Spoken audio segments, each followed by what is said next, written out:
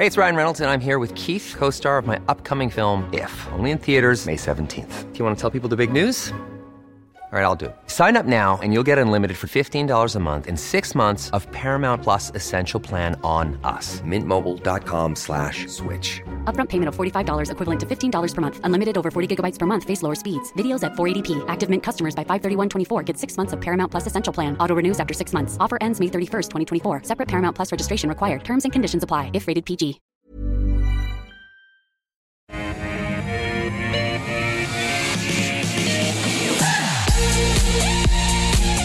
Well, welcome back to Brain Guru Studios. It's just gone midday, which means it is time for the call. And today we have a cracking selection of stocks to get through. And to help me do just that, I'm today joined by Mark Moreland from Team Invest here live in the studio. G'day, Mark. Great to be here. Happy New Year. And to you too. Did you have a nice break? Fabulous. Just need to get back into it. Yes, okay. Most people say not long enough, but I like your enthusiasm. And of course, we've got Scott Phillips from the Motley Fool. Mate, good to see your smiling face. Andrew, Mark, good evening or good afternoon. It's been a big, long period for me. I've been working right through. So I'm still well and truly in harness. Boy, you a break given my intro, but looking forward to the next hour. Mate, I've known you for a long time. I don't think you've ever taken a holiday, even when forced to. So it's a good thing. It is definitely a good thing. Guys, we have a bunch of stocks to get through, but as always, we do start with the stock of the day.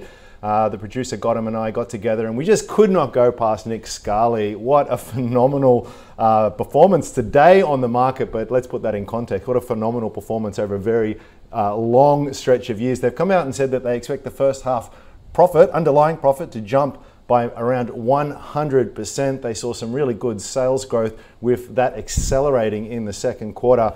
Mark, you mentioned to me off air that you happened to snag some in March. So stuff you, I guess, is the first one. Seriously though, well done. But tell us why you did it and what you think of these results. Well, Nick Scali, from a Team Invest point of view, we've liked Nick Scali for a long time. In fact, back in the days when you were there, I'm sure. Yeah. It was. It's a fantastic company. Founder, CEO. Doesn't have a bit of debt though. It had a little bit of debt, but they own I think 9 of their properties. Right. So they had some mortgage debt on those, which before was about I think 40%ish debt to equity, which was okay. Then what's with the new accounting standards, all the leases, they've got a lot of long-term leases on their buildings, it's now bumped up to 280% debt. Gotcha. So technically it fails our debt filter now, but we overlooked that because nothing's changed in the business, it's just the way... Important nuance there. It is, that's right. Yep. So founder CEO, or the son of the original one, Nick, so Anthony Scali runs it, we know him quite well.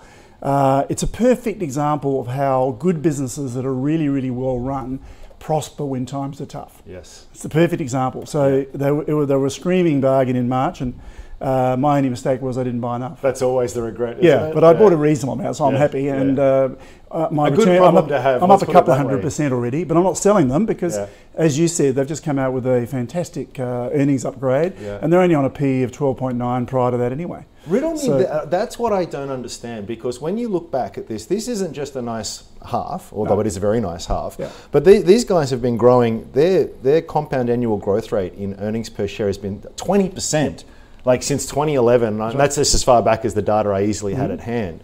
So how is a company that's growing its bottom line at such a phenomenal rate trade at such a low PE and give a yield of almost 5%? What is the market not like about this? My theory is that when Amazon originally came in, or there was talk of Amazon coming in, all retailers got smashed because the market assumed that that's the end of retail. Amazon's now going to eat their lunch. Even for premium furniture? Everybody. Okay. Even though you don't really buy furniture on Amazon. But anyway, they all got lumped in it together. And if you actually look at the PE ratios over the last 5 years, they've all, like all the good retailers, AX1, JB Hi-Fi, so mostly around 10-12% has been the norm, whilst the rest of the market sailed away, arguably because of very low interest rates. And the yield argument. Retail hasn't been adjusted where it should have. Because what you should be interested in is what's the earnings growth and is that sustainable? And if you're growing your earnings at 20% a year, how can the PE be 12? I mean, it's absurd. So by that argument, would you say it's cheap today, even after a big jump? No, absolutely, yeah. So it's at the moment we're showing it returning 31% a year over the next 5 years if they can maintain their average growth rate over the last 6 years, not just the big spike they've had. You got a 30% return. Now, how many stocks are there on the ASX where you can get a 30% return for what is a proven quality business with an excellent business model? It's quite unique. And it's also paying, as you said, 5% franked dividend. Yeah, as well. Not bad. Hey, Scott, what do you think about Nick Scali? I mean, Mark makes some really good points there, but I guess one that I know you and I have talked about previously is this, I guess a lot of investors have this problem, and I think we're all susceptible to it. We go, oh, what a great company. Oh, it's jumped up 10% today. I'm just going to wait for it to come back, and we try to be a little bit too clever by half. Is this potentially a problem for anyone who's looking at Nick Scali today? Look, it can be, Andrew. I think that's the key question for investors to think about, not just what's happening now, but what the future looks like. The past is useful. The current price movements are almost meaningless other than to tell you what the market's currently thinking. Future profitability and the valuation thereof is all that matters. Now, if you're a growth investor, you look further out at that future profitability, but at the end of the day, all share prices are simply a function of future earnings. They must be by definition. Otherwise, you're in speculation land and no one wants to do that. So, yeah, look, it could well be the case that the market's either getting it right or getting it wrong, but you shouldn't be put off by whatever rise or fall happens today. The only question is, what does the profit look like now? More importantly, what will it look like in the future, and how much do I pay for that? I can't disagree strongly with any of Mark's points, I have to say. If there's any concern I have, it might just be that you want to be careful with all of these retailers, including some I own, by the way, so I'm not throwing stones out of my own little glass house, just to think about what the future earnings might look like, given that people seem to have funneled their European holiday funds into replacing the lounges and the TVs and the coffee tables. At some point, there's so many times you can do that. I mean, you do it forever, but people aren't going to do it forever. And so there is some question about what level of demand and profitability is genuinely sustainable and what is a one-off bump. But that doesn't make it not worth investing in, by the way. It's not a reason not to invest. It's just a reason to look at it and say, what is the underlying earnings potential? Strip out one-off falls from this year for businesses that have suffered, strip out one-off gains for businesses this year that have done spectacularly well, like Nick Scali, and simply ask yourself, what does the future look like when we normalise, and we will in 2021 or 2022, what does a normal future look like for Nick Scali? And that's probably the question. I think it's not as cheap as it appears, but nor is it expensive as some might like to point out. I struggle to dislike it. There's nothing to dislike about this business and its success, as long as you make sure you pay the right price based on those earning potentials. I'm going to press you on it though. Is today the right price for you? I'll put down as a buy, Andrew. It's not a formal buy at the Motley Fool, but I think it's probably going to be a market beater from here. So let me put it down as a buy. But I will say I expect it to be volatile over 2021 because the market will from time to time look at sales numbers and say, hang on, sales are going backwards today or earnings going backwards today because of that dip. And people may well overreact to that. So I'm not worried about the 2021 results. If I'm buying it today, I'm putting it in the drawer, and I'm worrying about it next January. I'm not suggesting or forecasting what the price will do over the next 12 months, other than, as one of your favourites, mate, it will fluctuate. It may well, and I guess you make an excellent point, but I would actually extend that to every single stock on the ASX. I mean, you find me a single stock that isn't volatile, so I think anyone who's buying shares with the expectation that they just go up in a nice steady staircase time pattern is probably kidding themselves. So excellent points there, gents. Let's not go too far into Nick Scali because we won't get to the other stocks, and we've got a whole bunch of stocks to get through today. We're going to start off with one that John has sent through. John is interested in Westpac, and it's hard to go too many shows without one of the big banks coming up. Scott, I'm going to stay with you. Let's talk Westpac, but also a few comments, if you could, on the big four in general. Yeah, so look, it's been a fascinating year for basically, as you mentioned, all companies on the ASX, Andrew, and Westpac, far from them. I think the banking sector was up 20 or 22% in November alone. Feels like a long time ago, but you think about that. I mean, for a single sector to be up 20%, let alone the big banks, and as part of that, frankly, the business or the sector that is most important, most valuable for the ASX itself, it's been a phenomenal story. You see that graph, it's just a phenomenal rise. Again, speaking of bargains, it would have been nice to buy some in March if we knew now. Then what we know now. That being said, I don't know they're necessarily market beating since that time. It's just the market has moved up and the banks with it, almost by definition. My biggest concern with the banks right now is the PEs. And if you think about, look, the banks deserve to be at a higher share price than they were a month, 2 months, 3 months ago. That's an easy one because bad debts will not be as high as people feared. House prices will not crash. Those things that people were expecting to happen aren't going to happen. If they are, it'll be at some future point for new or updated, improved conditions, other X factors that may well hit the market. So if you said in August, September, look, this COVID thing might go on forever, house prices might crash, the economy might fall, all those things you thought were possible are no longer likely, and so that should mean higher prices, all else being equal. The question or the problem I have is I think the prices then weren't low enough, and I think the prices now are too high, despite that ugly looking graph. If you think about the way that, 20 times earnings for a bank, 22, 23. For some of the Commonwealth Bank might be at 23, 24 times earnings. That is a phenomenally large number. Mark's already talked about the fact Nick Scarley, as a really fast grower, is trading on a teens-ish PE. A bank that's likely to not have meaningful growth over 5 or 10 years from here, to be trading at a PE of 22 or 24, says much more about investor sentiment than it does about the business itself. So I don't hate the business. I'm not in the bank hater group. I don't own any banks. I never have. We've recommended a couple for short times at the Motley Fool, but we're still not huge fans. But nor am I the biggest bear in the market, as you well know, Andrew. I think you probably take that title, or almost. I think there's time to buy the banks potentially, given the circumstances working in your favour. Paying this sort of price for that sort of outlook, I'm not a fan. Yeah, and you're not going to bait me on house prices there, Mr. Phillips. That's right. Although I really do take your point on earnings growth here. I had a quick look. Per share earnings have been flat for 10 years, Mark, for this company. And this is obviously they had a shocker of a year in 2020, but strip that out, they'd still gone nowhere. Dividends have done nothing for, I think the dividends, in fact, less than what it was in 2014. And that's usually the argument for the banks. Yeah. Give me a reason to buy it. Well, that's hard. Yeah. Now, Okay. We discussed this in Team Invest, and I've got members who bought into the banks at listing. Now, if you own it, if you bought it in at $5 or whatever it was, and you've had it, now you can look at this two ways. Right. And you can say, well, if I'm getting $2 dividend, and so I'm getting nearly 50% of my capital was when I invest in it every year. Yeah. Now, that looks good. Now, the other way of looking at it is saying, well, from here, would you buy it now? No way. So there's an argument to say, if you've owned it for a long time, there's tax considerations and things as well. Should you keep it? Well, that's a discussion. The only consideration is the tax consideration, because the question isn't what you paid for it. The market doesn't know what you paid for it.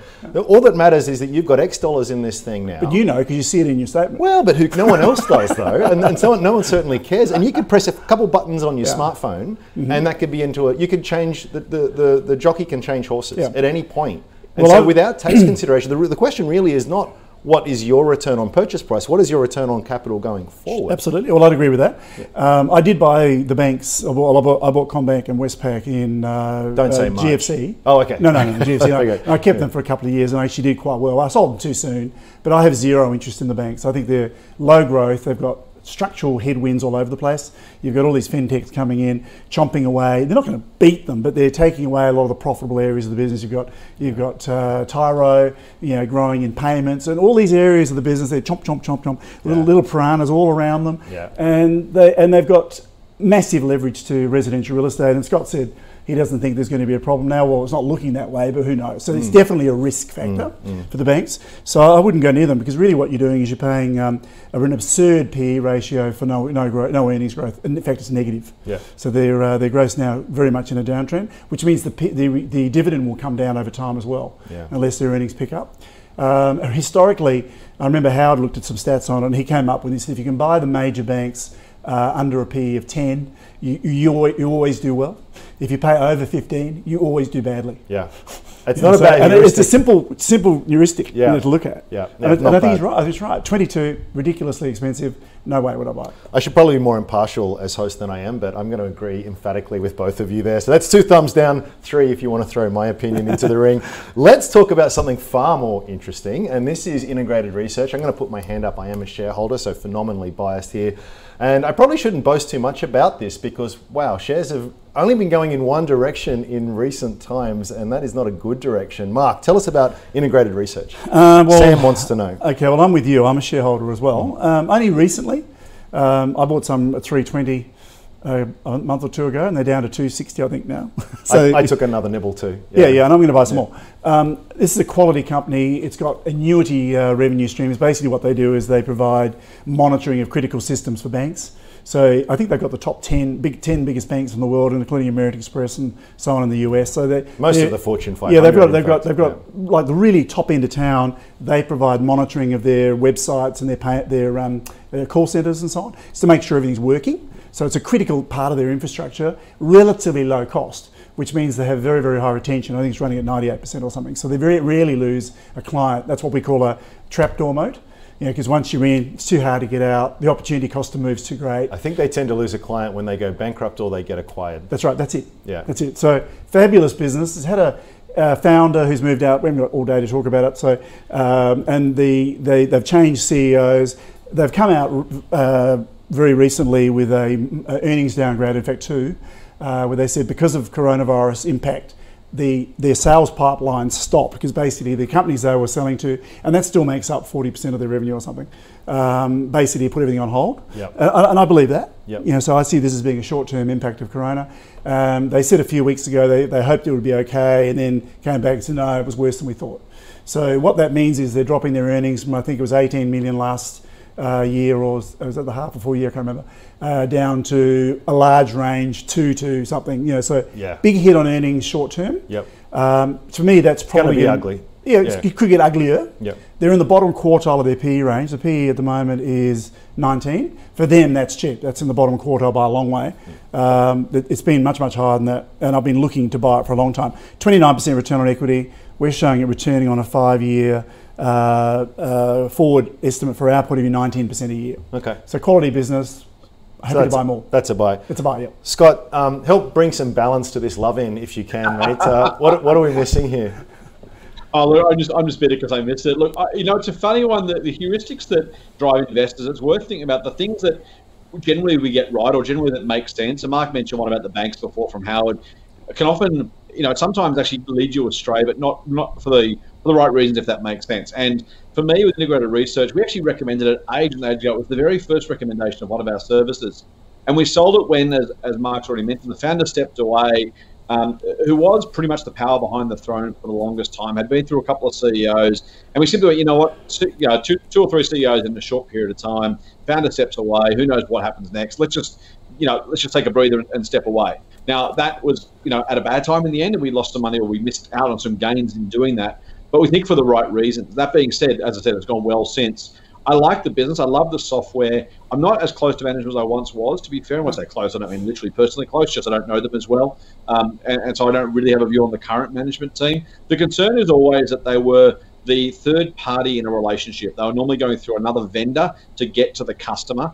And without having strong relationships with those kind of, intermediary vendors, that puts you at a little bit of risk. I think they've resolved quite a bit of that recently, and I think the business is looking pretty good.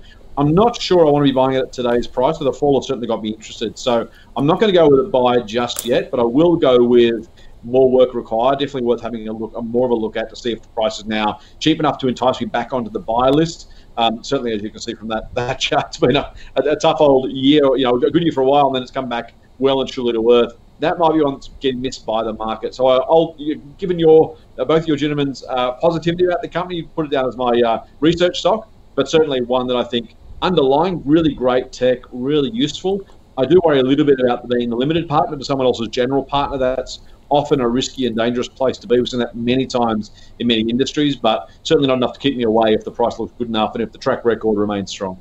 All right, some good counterpoints there. Scott, I'm going to stay with you, and we're going to talk about one of the Bevan Slattery companies. And Bevan's got form, let's say, when it comes to technology companies. And we've got Gil, who's written in, asking about Megaport. The ASX ticker code there is MP1. It's one of those ones that the share price has gone phenomenally well. They're still loss-making. Shares up about 7-fold or so in the last 5 years, so it's been an incredible run. But sales are growing really, really, really quickly. Is it too early for you? Do you wait to see until profitability is hit, or are you happy enough to get in now? So, we've talked to, Mark and I have a similar-ish view on some of these things. We differ on others, of course. But broadly speaking, whenever we're giving recommendations here or positive views, it's easy to pick an individual company, how to pick an individual company and say this will definitely beat the market, rather than a basket of these types of companies might do well. And that adds a degree of risk or a degree of probability assessment you kind of need to go through at some level, right? So do I feel great about Megaport? Not specifically individually. Do I have a super high level of conviction? No.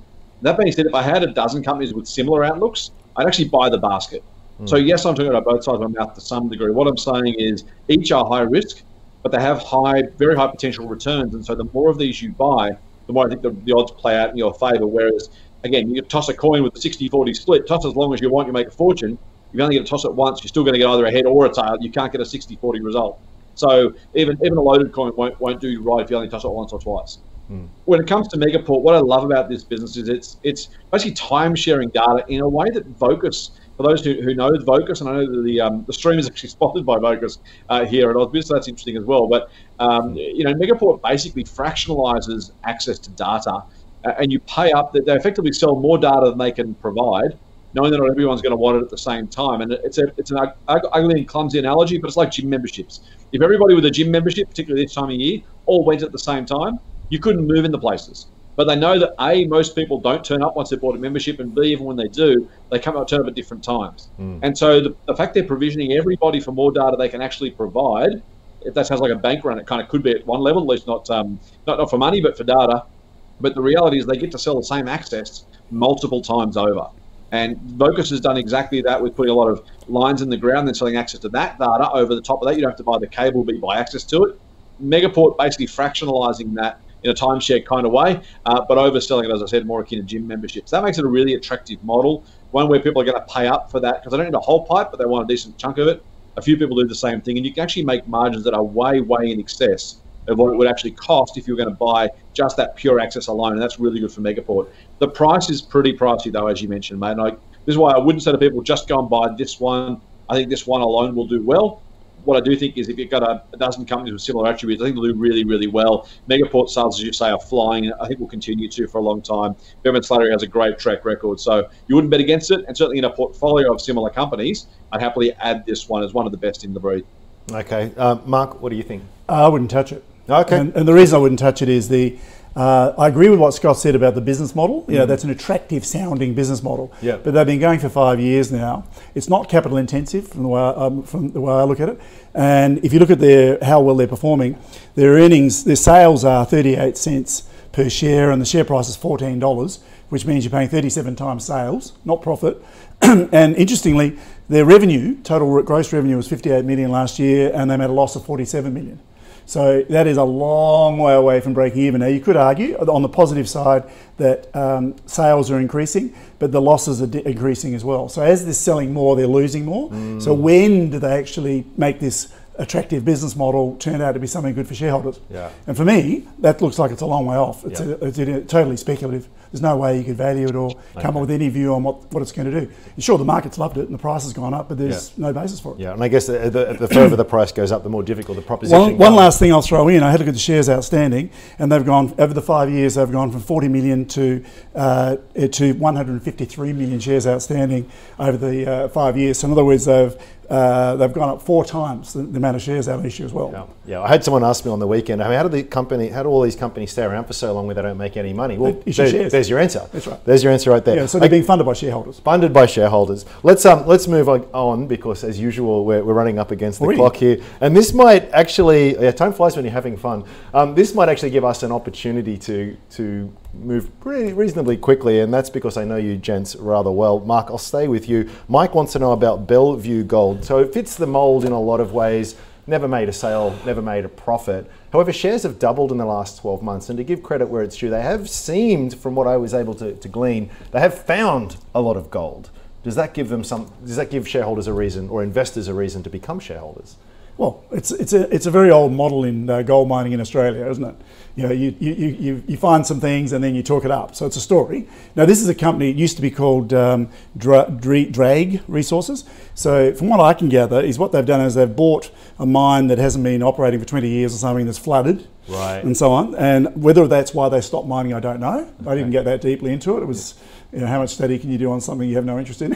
Anyway, and what they're doing is they talk strongly about the area they're in, which is super productive, and it's a great mining area they're in. They've got a couple of major leases, but they're not actually mining anything yet. So from my looking at it, looks like they've got a couple of years to go before they actually will start delivering anything. Yep.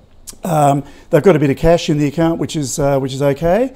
The gold, I think it's 10 grams per tonne. I saw that too. Which is, like best in the world type standard at the moment, if that's all true. Yeah. I don't think it's got to the point where that's totally proven. A lot of it's inferred, a lot of it's all these different stages. Sure. I sort of looked at it and think, yeah, outside my pay grade, to be able to make an intelligent judgment on it. But I have no interest in it because it's quite speculative, and you'd have to see whether they can convert it. If they manage it all well, it's a good story. Yeah, it is interesting though, isn't it, from just an engineering standpoint, how much earth you have to move to get this stuff. For every ton you dig up, you have to process that and you'll get 10 grams out of it. Scott, they do have about 2.4 mega ounces though, and we're looking at an ounce of gold, what? close enough to $2,000. Does that give it some value? Some value, yes. How much value? I think that's the key question for investors and potential shareholders. Look, I think, Mark's made the points beautifully already. You have a potential resource which you may be able to access, you may be able to commercialise, you may be able to avoid all the risks that go with all of those things, and you may get a price that's high enough. To your point about $2,000 an ounce for gold, Andrew, by the time they get it out of the ground, it could be 1,000 or 3,000 or 5 or 0 or anywhere in between. And so there are so many probabilistic statements you have to add together. X chance of this, X chance of that. Maybe the price is X, maybe the cost is Y. As Mark said, the challenge, unfortunately, is so much of the good news is already priced in. Even if those things are true, it's possible to pay too much for an asset or for an investment. And now I'm not saying Bellevue is necessarily too expensive. All I'm saying is there's a lot assumed in the current price for a business that is pretty much, as Mark's already said, largely a story with a lot of hopes attached to it. Maybe it does well. Fortescue is a great example of a business that at some point was a hopes and dreams business that's now one of the biggest and best iron ore miners in the world. At some point it was a maybe it will, maybe it won't story. Yeah. There's plenty of others, of course, that were the same and end up being maybe they won't stories. And it kind of is lottery ticket stuff. Will it be Bellevue? Will it be somebody else? Will they make money? How long does it take? How well are the shares priced? It's a crapshoot.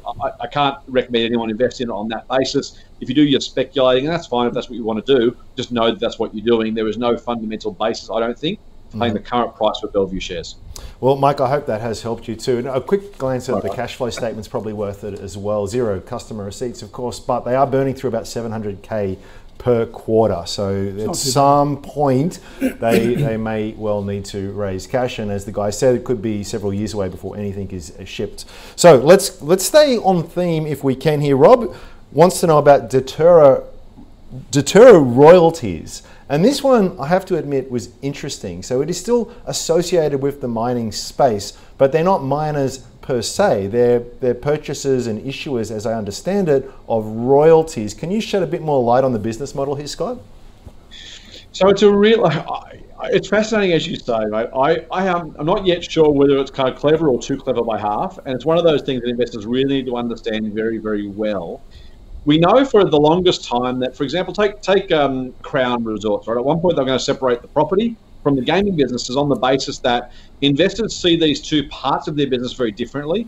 And even though most of us would say that together or apart, the assets should be worth the same value, the simple reality is that we know investors, because we're not rational beings most of the time, will pay different amounts for that. So if you could take, Woolworths did the same, for example, with shopping centres Australasia. They simply said, okay, well, inside Woolies it's worth X, but outside Woolies it's worth Y. Same asset, should be worth the same no matter what. But if we put it outside, different investors will pay different amounts for different balance sheet structures and all that kind of stuff that goes with it. So it's like saying 10 divided by 2 equals 6. Basically, right. Exactly right, yeah. 10 is 10, but if you separate it in two halves, you've got 6 and 6. So how is that possible? The answer is just because different groups of investors want different things, will pay up different amounts. The property investors don't want supermarkets. The gaming investors don't want property. But if you separate them all into enough different pieces, you can maybe create some value in air quotes. I think it's largely rubbish, but it is what it is. Now, for Deterra, this was broken out basically by Luca, and it's a business, or I'll say business in air quotes. It's a structure that basically has access to and legal rights to a proportion of the royalties or the revenues that come from the mining operations. So if you think about, on one hand, you've got, and they separate in their own presentation, there's the resource, so take iron ore, for example. There's the iron ore miner, and then there's the royalty business, which in theory is separated out from both of those components. It just takes the cream. It takes a cut, toll road like from the traffic, if you like, that goes through the miner's operations. Now, that's great when things are good. It's also terrible when things are bad, and you get a very leveraged outcome there because of the reasons that we just talked about. You'll get a fixed portion, and they've also, by the way, talking about, and this is where it gets a little bit murky and why I'd frankly give it a big miss. It's a single asset business right now. They're going to go and try and find more of these. Now, we don't yet know how they'll raise funds, how much they'll pay, what those royalties will be like, how diversified or not they'll be, in what assets you're invested. In other words, the business now is almost certainly not going to look like the same thing in 3, 5, 10 years' time. So why buy shares not knowing what that will look like? And for me, that's enough to say, you know what? If you're a retailer and you might grow, that's one thing. If your business is a structure to collect royalties, and it might be in any asset, in any commodity, in any jurisdiction, it's a jockey play. It's a straight-out jockey play. You've got to believe that the current management will create value for you despite raising capital, and probably lots of capital, to buy lots more things over time. Is it a great financial engineering masterstroke? Maybe. or is it a big sinkhole for investors who get too excited? Very possibly. Again, you can't know, so I can't say invest in it. All right, so that's another thumbs down. Mark, what do you reckon? Just adding to that, what they're doing is they're providing capital to the business. So let's say you're a small gold miner and you need $10 million to actually build the operation to start mining. What these guys will do is they'll come in and make their judgment based on the resources and all the rest of it and say, okay, assuming they like it, we'll give you the 10 million and then we get $100 an ounce, of every ounce of gold that comes out of the mine for 10 years or something like that. Gotcha. So they work on then getting a lot higher return, and they make their own judgments on gold prices and all that. And it's not only gold; these guys are actually going to provide that model to other metals as well. The global champion on this is Franco-Nevada, which is a US, I think it's US originally. Rings a bell, maybe French. Sounds Franco-Nevada. Anyway, Franco-Nevada. Anyway, sounds sure. like French. Anyway, they're the biggest one. Okay. And they're a gold streaming business, the same thing. So it's providing capital. It's a worthwhile thing. So if you're a miner, the question is, are you better off doing a deal like that, which is no risk from a debt point of view, or do you issue shares and raise your own capital? So there's nothing wrong with it. The real risk, exactly what Scott said, is going to be their ability to identify or find businesses that want to be funded that way, because they're giving away part of the profit, and the profit risk isn't to them. They get a fixed amount per ounce or whatever it is dug out, not a percentage of profit. Can you find those deals? Can you do deals that make sense? How do you manage your capital? There's so many moving parts and all that. As Scott said, we've got no idea what they're going to do. So it's a total speculative. Okay, all right. So interesting, but Rob, no love there from the two experts. We are halfway through, so let's do a quick summary of the 5 stocks that we've chatted about. Unfortunately, or fortunately, again, I shouldn't apologise for this because you have to be fussy in this game. We started off very strongly with the stock of the day, Nick Scali getting 2 big thumbs up, but everything else pretty much thumbs down across the board. Westpac, just no love there whatsoever. A lot of structural issues, and frankly, it's just not in the price at this point in time. So neither of the gents like that. Integrated Research, Mark is a buyer. Scott, not yet, but says it is a well worth to watch. Megaport, very interesting here, but it looks like it's a long way from break even, and there's, 38 times sales. So you are certainly paying up for future potential here. Not enough to get the two gents over the line. Bellevue Gold, I think it's fair to say that around this round table, there's not much love for miners in general, but with this one, there was no exception. In fact, that was definitely the case. So 2 thumbs down. Totero Royalties, interesting business model. If you like management, if you back their capital allocation skills, by all means, but unless you're very confident on that, these gentlemen would suggest no. So what does all of that mean? Well, as you know, we do run our own portfolio here at The Call, and whenever we have our 2 experts agree that a stock is a buy, we add it to the portfolio. And we've been doing that since the 1st of July 2020. So let's have a quick look at how that portfolio has performed. And as you can see, there's lots of green on the screen there. It's been a pretty good week, but it's been a very good 6 months. In fact, that figure steadily creeping up over the last few weeks or so. And there's a lot of movement and change within all of that. As the screen is showing you at the moment, you can go to ausbiz.co/portfolio and you'll find all of the major moves. But just to give you a bit of a highlight of some of the things that have been added recently, A2 Milk, Illumina, Viva Energy, CSL and Nuix. A couple of stocks that got kicked out recently. We had Sydney Airport and Macquarie Group. In fact, we had Mathan and Gurav on the show yesterday, and we couldn't get consensus there, so they got the kick and they are no longer in the portfolio. All right, let's have a look at 5 more stocks just to finish up the show.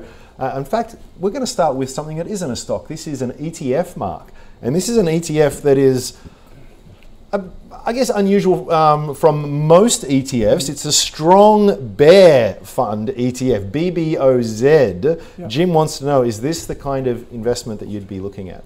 Well, so Jim, it would depend on your view on the market.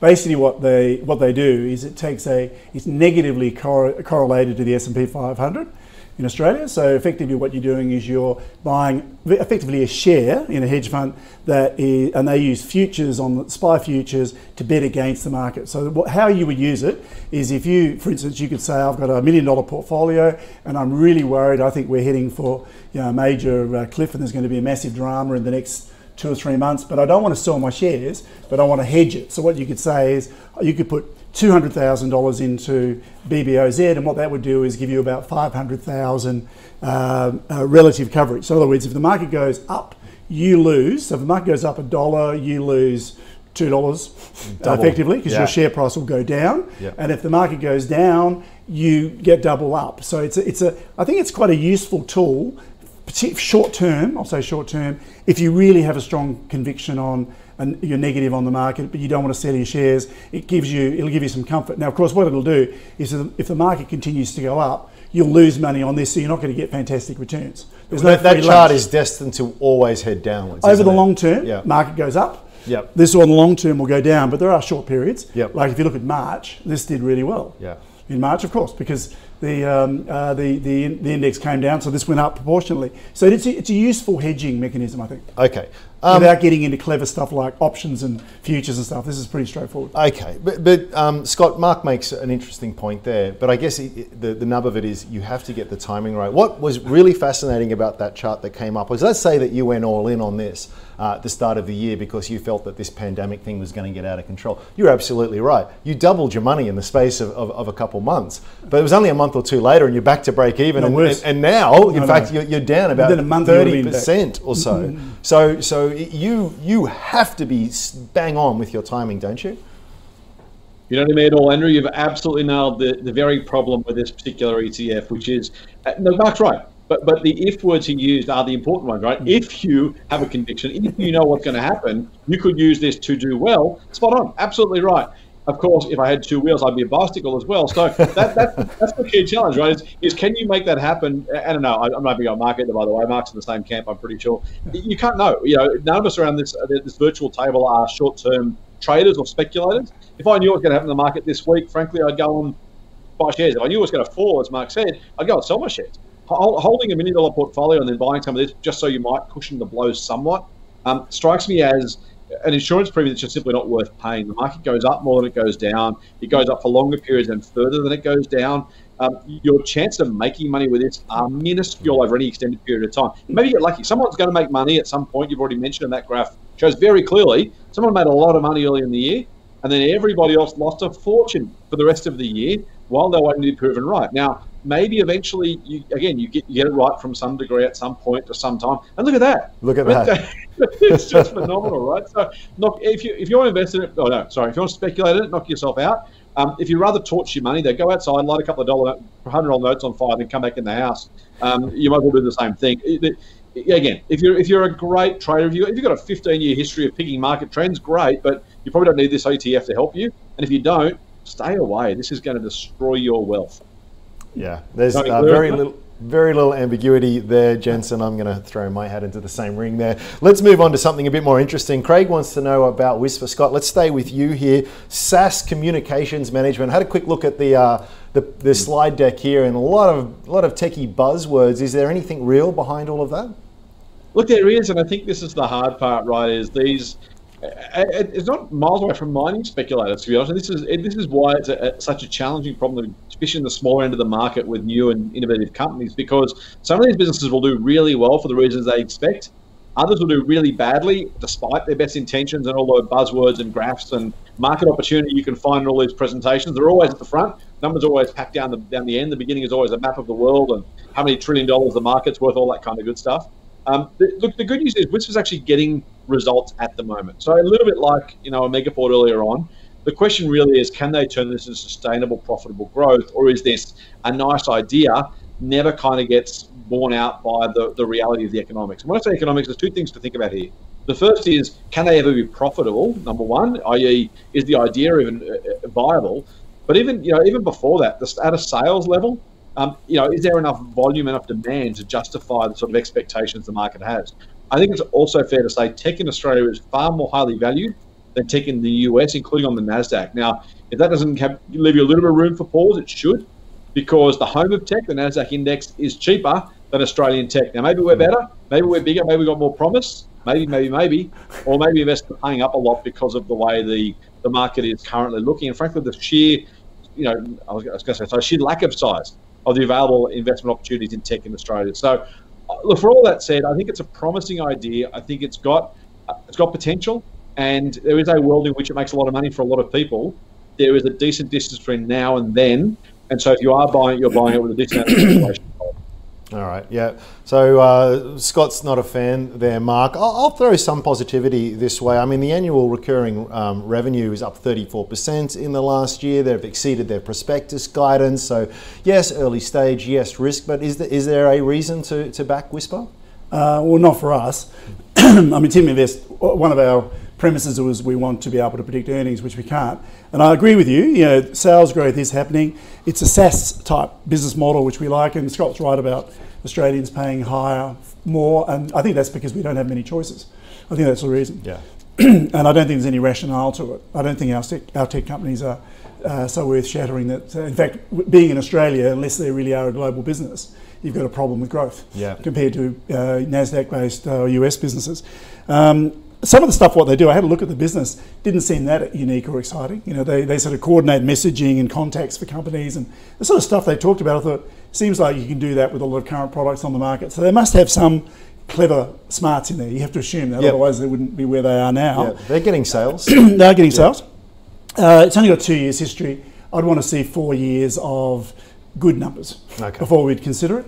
And the other problem is, unless you really understand the people and the technology, how can you make a judgment of backing a company at this stage if it can't demonstrate that it can make money? It's just too hard. Yeah, I think, and there's no shame in being putting stuff in the too hard basket. No. Charlie Munger talks about it all the time. In fact, that's my biggest basket that I have for someone of limited capacity like myself. So I'm going to stay with you, Mark. Let's talk about Telstra, something completely different. Now, this is one that divides people, and we could well and truly go down the rabbit hole on this one, but let's avoid that temptation. 5.3% yield, does that get you over the line? No. Okay. Short and sweet. Well, the reason is Telstra's, it's a bit like we talked about the banks. You know, Telstra's a big whale. I've done extremely well investing into small telcos, you know, like MNF and TPG, MyNetphone, and so on. They've done really, really well, basically chomping away, taking profitable parts of Telstra businesses and then operating on very low overheads and can provide profitable services. So that's worked for me. Telstra's always been, very, boring, if you like. I think it's a very capital intensive business. One of the problems is 5G and so on, expanding to that's very expensive. Everything's expensive for Telstra. They already have very high debt levels. I think it's 130% debt to equity. So they've got very heavy debt overhang as well. And their earnings are actually slipping. So they're running at minus 2.3% a year with quite high stability. And sales are also going down at 1.5% a year. That's pretty flat, but it's negative. So you look at that and go, well, is that going to change suddenly? I don't think so, because I think, in fact, they got a massive free kick when the ACCC blocked TPG's merger with Vodafone, and also the blocking of Huawei hardware they were going to use to get a jump on Telstra. I think that would have really damaged us. They were very lucky. The competition watchdog did a really good job of making sure there was no competition. That's the best way to describe it. That is irony. I think return on equity is still okay. They're not going to go broke. I think Telstra's sort of in long-term structural decline. In my view, I don't think they can make it dance ever again. In my view. What about you, Scott? I guess some people will point to bond-like qualities, but then even then, the dividend is half of what it was a few years ago. Is perhaps the worst behind them? The dividend's half, so it's the share price, as it turns out. So I guess if you want to take that, So we have a funny situation at the Motley Fool. I've sold it out of our share advisor service because I don't expect it to be market beating. So let me put that on the table. We've also kept it though in our income portfolio because I actually think for those income investors who can use the franking credits and for whom they want to get an income stream from dividends and from fully franked or partially franked dividends, in Telstra's case fully franked, it's an attractive way to go about building an income portfolio. So there are other ways to do it. If you're looking for regular, reasonably steady, reasonably reliable income, I think Telstra's going to be it for the next decade or more. I don't dispute any of Mark's points around the challenges for the business. It's a lumbering giant. It probably will be the dominant telco brand for the next decade plus. It probably will grow-ish or decline-ish at around that 0%, give or take. It's just so big, and there's not that much market opportunity for it. It's not going overseas. It's not going into new markets. It's not trying to find a new way for itself. It's just doing what it does, trying to keep costs down, trying to avoid too much price deflation that, frankly, it's going to be an everlasting fight. So realistically, as a business, I don't think it's going to be market beating. I think there's not a lot of growth potential. But I have to say, if you can get 4 point something, 5 point something as an income yield plus franking credits, and you want to make it a cornerstone of an income portfolio, it makes some degree of sense. So I'm a no. I'm going to say it's a sell on the basis of not being market beating. But I have to say, if you have an income portfolio made up of diversified shares and you're looking for that, I think Telstra's a very worthy inclusion in that, albeit, as Mark's already said, you shouldn't expect a lot of capital growth in the next 5 and 10 years. All right. Mark, did you want to add something to that? Yeah, can I add one more thing? I think viewers need to be careful too, because people often think of dividends and capital growth separately, and you really can't. So if Telstra is declining at 2% a year over the next 5 years, you'll have capital losses which will overwhelm what you're getting in dividends. So what we're assuming, and this is based on them just continuing what they're doing now, is you get, including dividends, 2.8% per year return, which is then a lot less than the 5%. So it's still positive, but it's not very exciting. So for me, I'd say if you want to argue the dividend case, you just have to pay a lot less than what it is now. Yeah, okay. To do it. So at a low enough price, perhaps, but not at this price. Yeah. Geez, we've done it again, haven't we? 2 stocks to go, not that much time left on show, but let's go to something that is far, far, far more interesting than Telstra. And Mark, this is ResMed. Now, this has got to be a wealth winner, right? It is. So ResMed is a quality company Team Investor members have had for a long time. A couple of interesting things about it. It was an Australian developed company. It's dual listed, but their main business is now the US. So you can say it's dual listed here for historical reasons. Great company. It's expensive at the moment. It's on a PE of 43, which is for ResMed is right up at the top of the red, the top of the top quartile, which is not surprising after what we've gone through with Corona. These guys are into ventilators and CPAP and sleep apnea and so on. They had a history, I think, where they had the longest run of having positive earning forecasts in the US, and it was 11 years or something every single quarter. No other company had ever done that. That increased earnings. So very, very good business. Growth rate 13.5% a year, which is excellent over the last 6 years. We're showing it returning about 8.6 per year at the current price. So even though it's expensive, you're still getting a pretty good return. On a margin of safety is about 4%. Okay. Now, just to add though, it's worth looking at is this is a company that has massively benefited from the Australian dollar declining against the US dollar. So ResMed's one of the few companies that we've got where it's dual listed in the US. So you can actually then say, what are the numbers in the US? Because that takes out the exchange rate advantage. We've gained, as our dollar's gone down, those earnings are transferred into Australian dollars. Right. And then, I did it, I actually worked it out. Okay, there you go, look at that. Now the earnings are 8.5%. So the true earnings are 8.5% a year growth, not 13.5%. That difference is the dollar.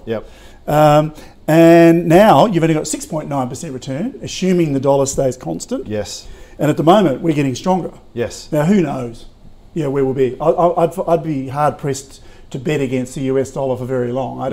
I think this is probably an aberration, but who knows? Yeah, who knows? Might go back to parity. Some excellent points but there. But yes, quality company. And a buy. Yep. Okay, Scott, I think this one's been tipped at the full too. You asked me to keep it brief, aren't you, Andrew? I'll do exactly that, mate. It has been a long-term recommendation of ours. I think this is one of the 2 Australian medtech listed companies behind Cochlear that really do have decades-long growth potential. Sleep apnea is going to become a bigger and bigger issue among the developed and the developing world. Ironically, one of the great exports from the developed world to the developing world is obesity and sleep apnea. And the reality is that's going to be a growing, burgeoning market for many, many years to come. It adds health benefits, and it also adds economic benefits. Some research done relatively recently showed among long-haul truck drivers, for example, the use of a ResMed CPAP machine actually improved lifestyle, but also minimised accidents, cost, injuries, all that kind of stuff. There's a long-term compounder for me. It's not cheap, as Mark said. It's probably risen on the back of that demand for ventilators, and that won't be repeated. So again, like other companies, 2021 could well be volatile share price-wise. But if I was going to go to sleep, wake up in 10 years' time, ResMed's one of the stocks I have in my portfolio. Okay, that is our first 2 thumbs up for the viewer nominated stocks. Let's go to lucky last. Scott, I'm going to stick with you here. This is another telco, although at a very different league to Telstra. Over the wire, OTW. Lamb wants to know: is this one that you would buy? There are so many telcos on the Australian market right now, aren't they? Of different vibes and styles. You don't think Australians like telco companies, so a lot of them list here. Hypothetically, that could be the case. Look, it's a 33 times earnings. It's a small, trying to do good things. it is doing reasonably well operationally, so there's some positives there. And if you believe that disruptors are likely to attack the incumbents, which is what Mark mentioned earlier in the program, I think that's a reasonable approach to try and take. So I wouldn't blame anyone for buying over the wire if you believe there is long-term growth. Just simply taking share in a fragmented but reasonably stable market, that's not the world's worst investment thesis. I don't think, though, there's enough, for me at least, to say this is definitely a winner, given that multiple. I just don't know there's sufficient visibility of long-term growth. Now, at lower share price, and that graph gives a sense of where it has been, it was a much more attractive proposition. Maybe 6 months ago we had this conversation, it would have been a very different thought. But at 33 plus times earnings, I think you want to say it's a business that has some real potential. But again, as Mark's mentioned on other occasions about other companies, if you can't see that future and don't really have a strong belief that it has an unusually likely ability to get there, I think it's one I'd probably give a miss. What do you reckon, Mark? No, I agree with what Scott said. We have done quite a lot of work on this and met with management and so on. Okay. We had some issues and stuff. It's not that, it's quite an opaque business on how they operate. It's not an easy one to get your head around. Right. Not uncommon in the telco space. True. To be fair. True that. For me, the return on equity and return on capital are below our minimum 10% at the moment. Mm-hmm. So that sort of kills it from the point of view of our filtering. Yep.